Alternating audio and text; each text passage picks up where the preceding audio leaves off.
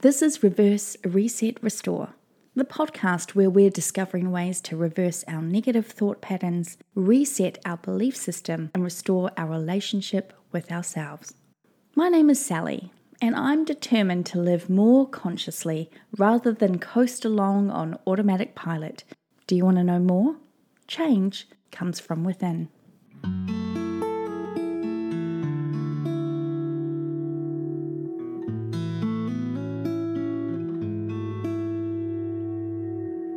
Do you have a one-track mind?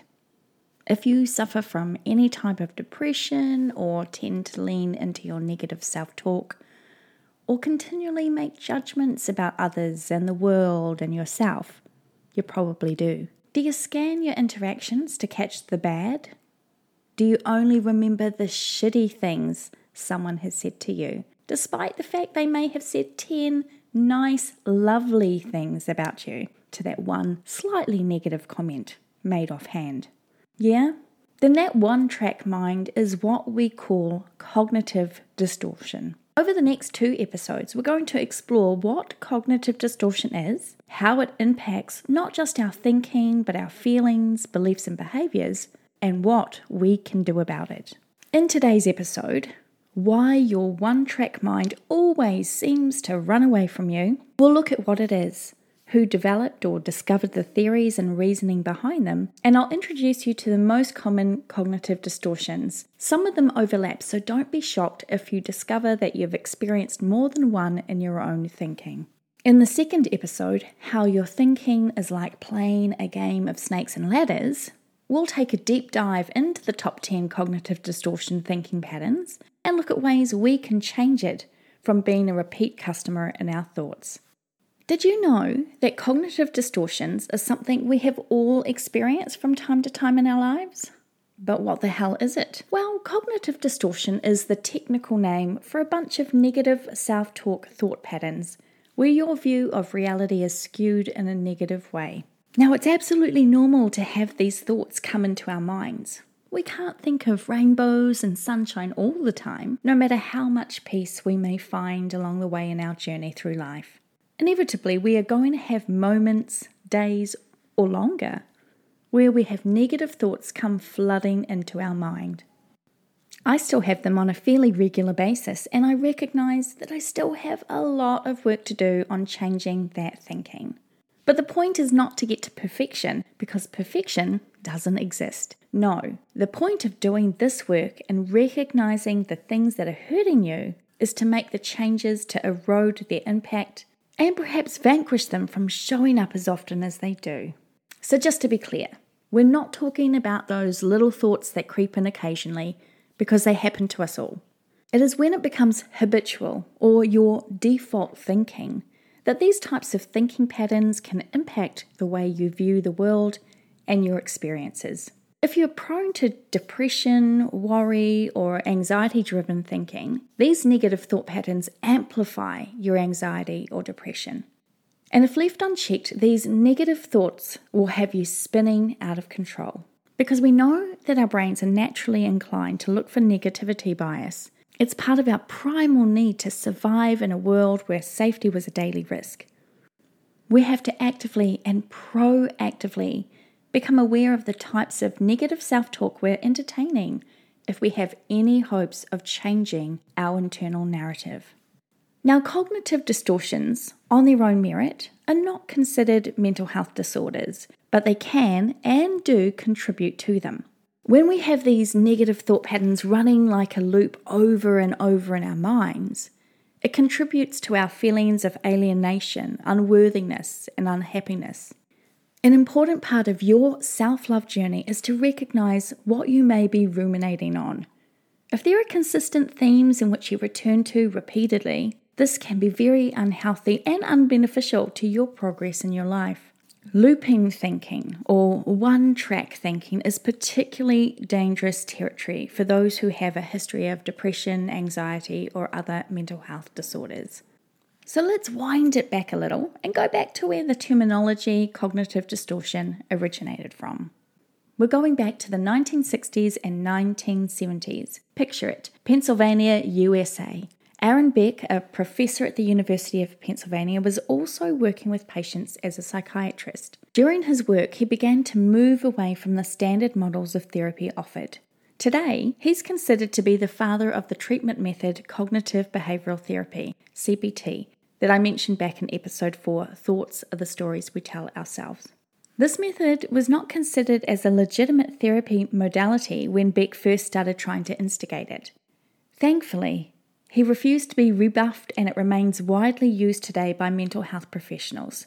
CBT teaches how to overcome your current or learned reactions, whether emotional, behavioral, or in thinking, to the situations you've faced or you may be facing in your life. It looks at how we might be currently interpreting the situation via the lens of our thoughts, feelings, and behaviors, and what we can do to transform our distorted thoughts, feelings, and negative habits to improve our quality of life.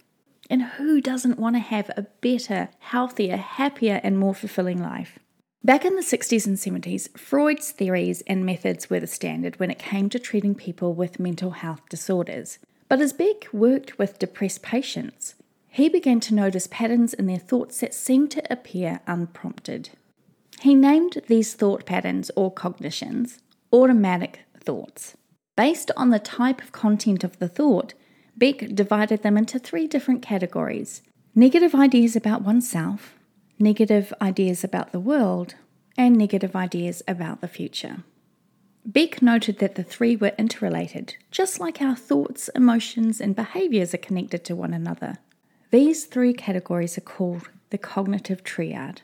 Depressive disorders such as major depression, anxiety, seasonal affect disorder, SAD, postpartum depression, bipolar disorder, situational depression, persistent depressive disorder, premenstrual dysphoric disorder, PMDD, etc., impact our cognitive perspectives. They are characterized by a person's dysfunctional negative views of the cognitive triad, themselves, their life and their experiences in the world in general, and what the future may or may not look like.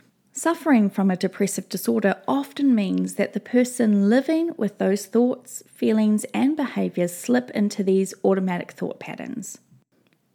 Due to the nature of this type of disordered thinking, patients don't reflect on the automatic thoughts that magically appear, which leads them to treat them as true and valid, opening the door for more disordered thinking and the swirling doom that depression overwhelms you with. I've been diagnosed with clinical depression several times over my lifetime. I realized a few years ago that I also suffered from seasonal affect disorder, as I tend to get a severe bout of depression during the winter months. Armed with this theory in mind, I self-diagnosed the SAD. I decided to see if making some specific changes in my life would help. For the past 2 winters, I've not been impacted with the heavy weight of a depressive midwinter episode. I'll talk more about that in another show. Since Beck's discovery of these cognitive disorders, researchers have identified a number of distorted thinking patterns that are fairly common.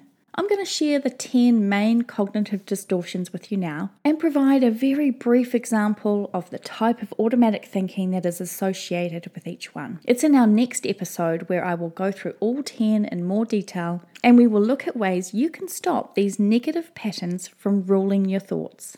If you recognize any of these thought patterns as something that come unbidden into your mind as the first or unwavering thought, write them down. The examples given here may not fit you exactly, but I hope that they are both as broad and specific enough to help you begin to recognize if they are showing up in your thinking a little too often. Personalization.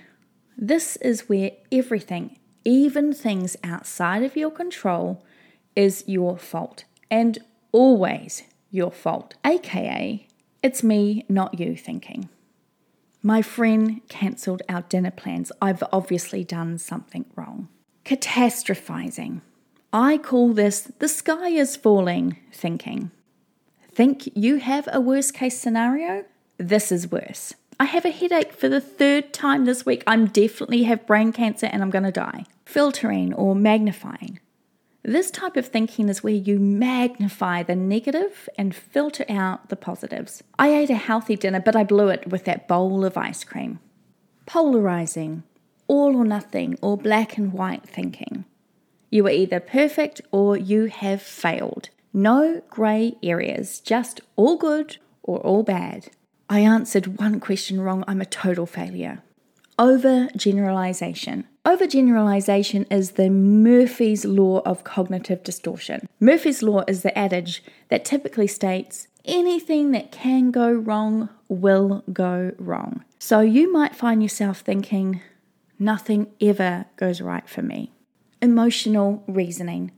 Emotional reasoning is, in my opinion, a blackmailer, a thief, a trickster. It tries to tell you that not only what you are feeling is true, but everyone else thinks it too. I feel so alone, but I'll only be bothering people if I reach out. Should statements. Should is a word that puts you in a corner. It's a shame-based statement implying that you aren't enough or aren't capable of doing enough. I should have lost more weight by now. Labeling and mislabeling. Linked to overgeneralization, where you attach negative labels to yourself or others for a past behavior or situation. I forgot to send that email to my boss. I'm completely useless. Disqualifying the positive. The yes, but thinking style where you ignore, dismiss, discount, or minimize your positive attributes and experiences. That guy at the bar only said I was beautiful because he was drunk. Jumping to conclusions or mind reading. Making negative assumptions without sufficient evidence, but running away with a story you're telling yourself anyway. My partner is late coming home, they're obviously cheating on me. Any of these sound familiar? I recognize that I've experienced more than one of these unhelpful negative thinking patterns in my life. Now here is the good news. You don't have to be stuck in any of them. They're just thoughts, and thoughts can be changed. Even the ones that spontaneously appear out of the ether. Even the ones that are so ingrained they've become as automatic to us as breathing. If I can change these one-track wonders from hitting the streets of my subconscious mind, you can do it too. In the next episode, how your thinking is like playing a game of snakes and ladders, we are going to look at these cognitive distortions and how, by shifting our focus and making different choices, we can make them less automatic and eventually redundant. I really hope that you'll begin to actively listen for those automatic thoughts that come swirling into your mind over the next week. If you're feeling brave enough, I suggest you write them down when you hear them or see them in action. That will help you lay the groundwork for turning your knowledge into power and reclaiming your thoughts. Thanks so much for joining me. Don't forget to like, subscribe, and leave me a 5-star review. Your help in doing that will help me get these messages out to more people. That makes you and me, together, world changers. We can be the change we want to see. It all begins with us. This week's quote is words of wisdom from Swami Vivekananda, an Indian monk, philosopher, and spiritual leader. We are what our thoughts have made us, so take care about what you think. Words are secondary. Thoughts live. They travel far.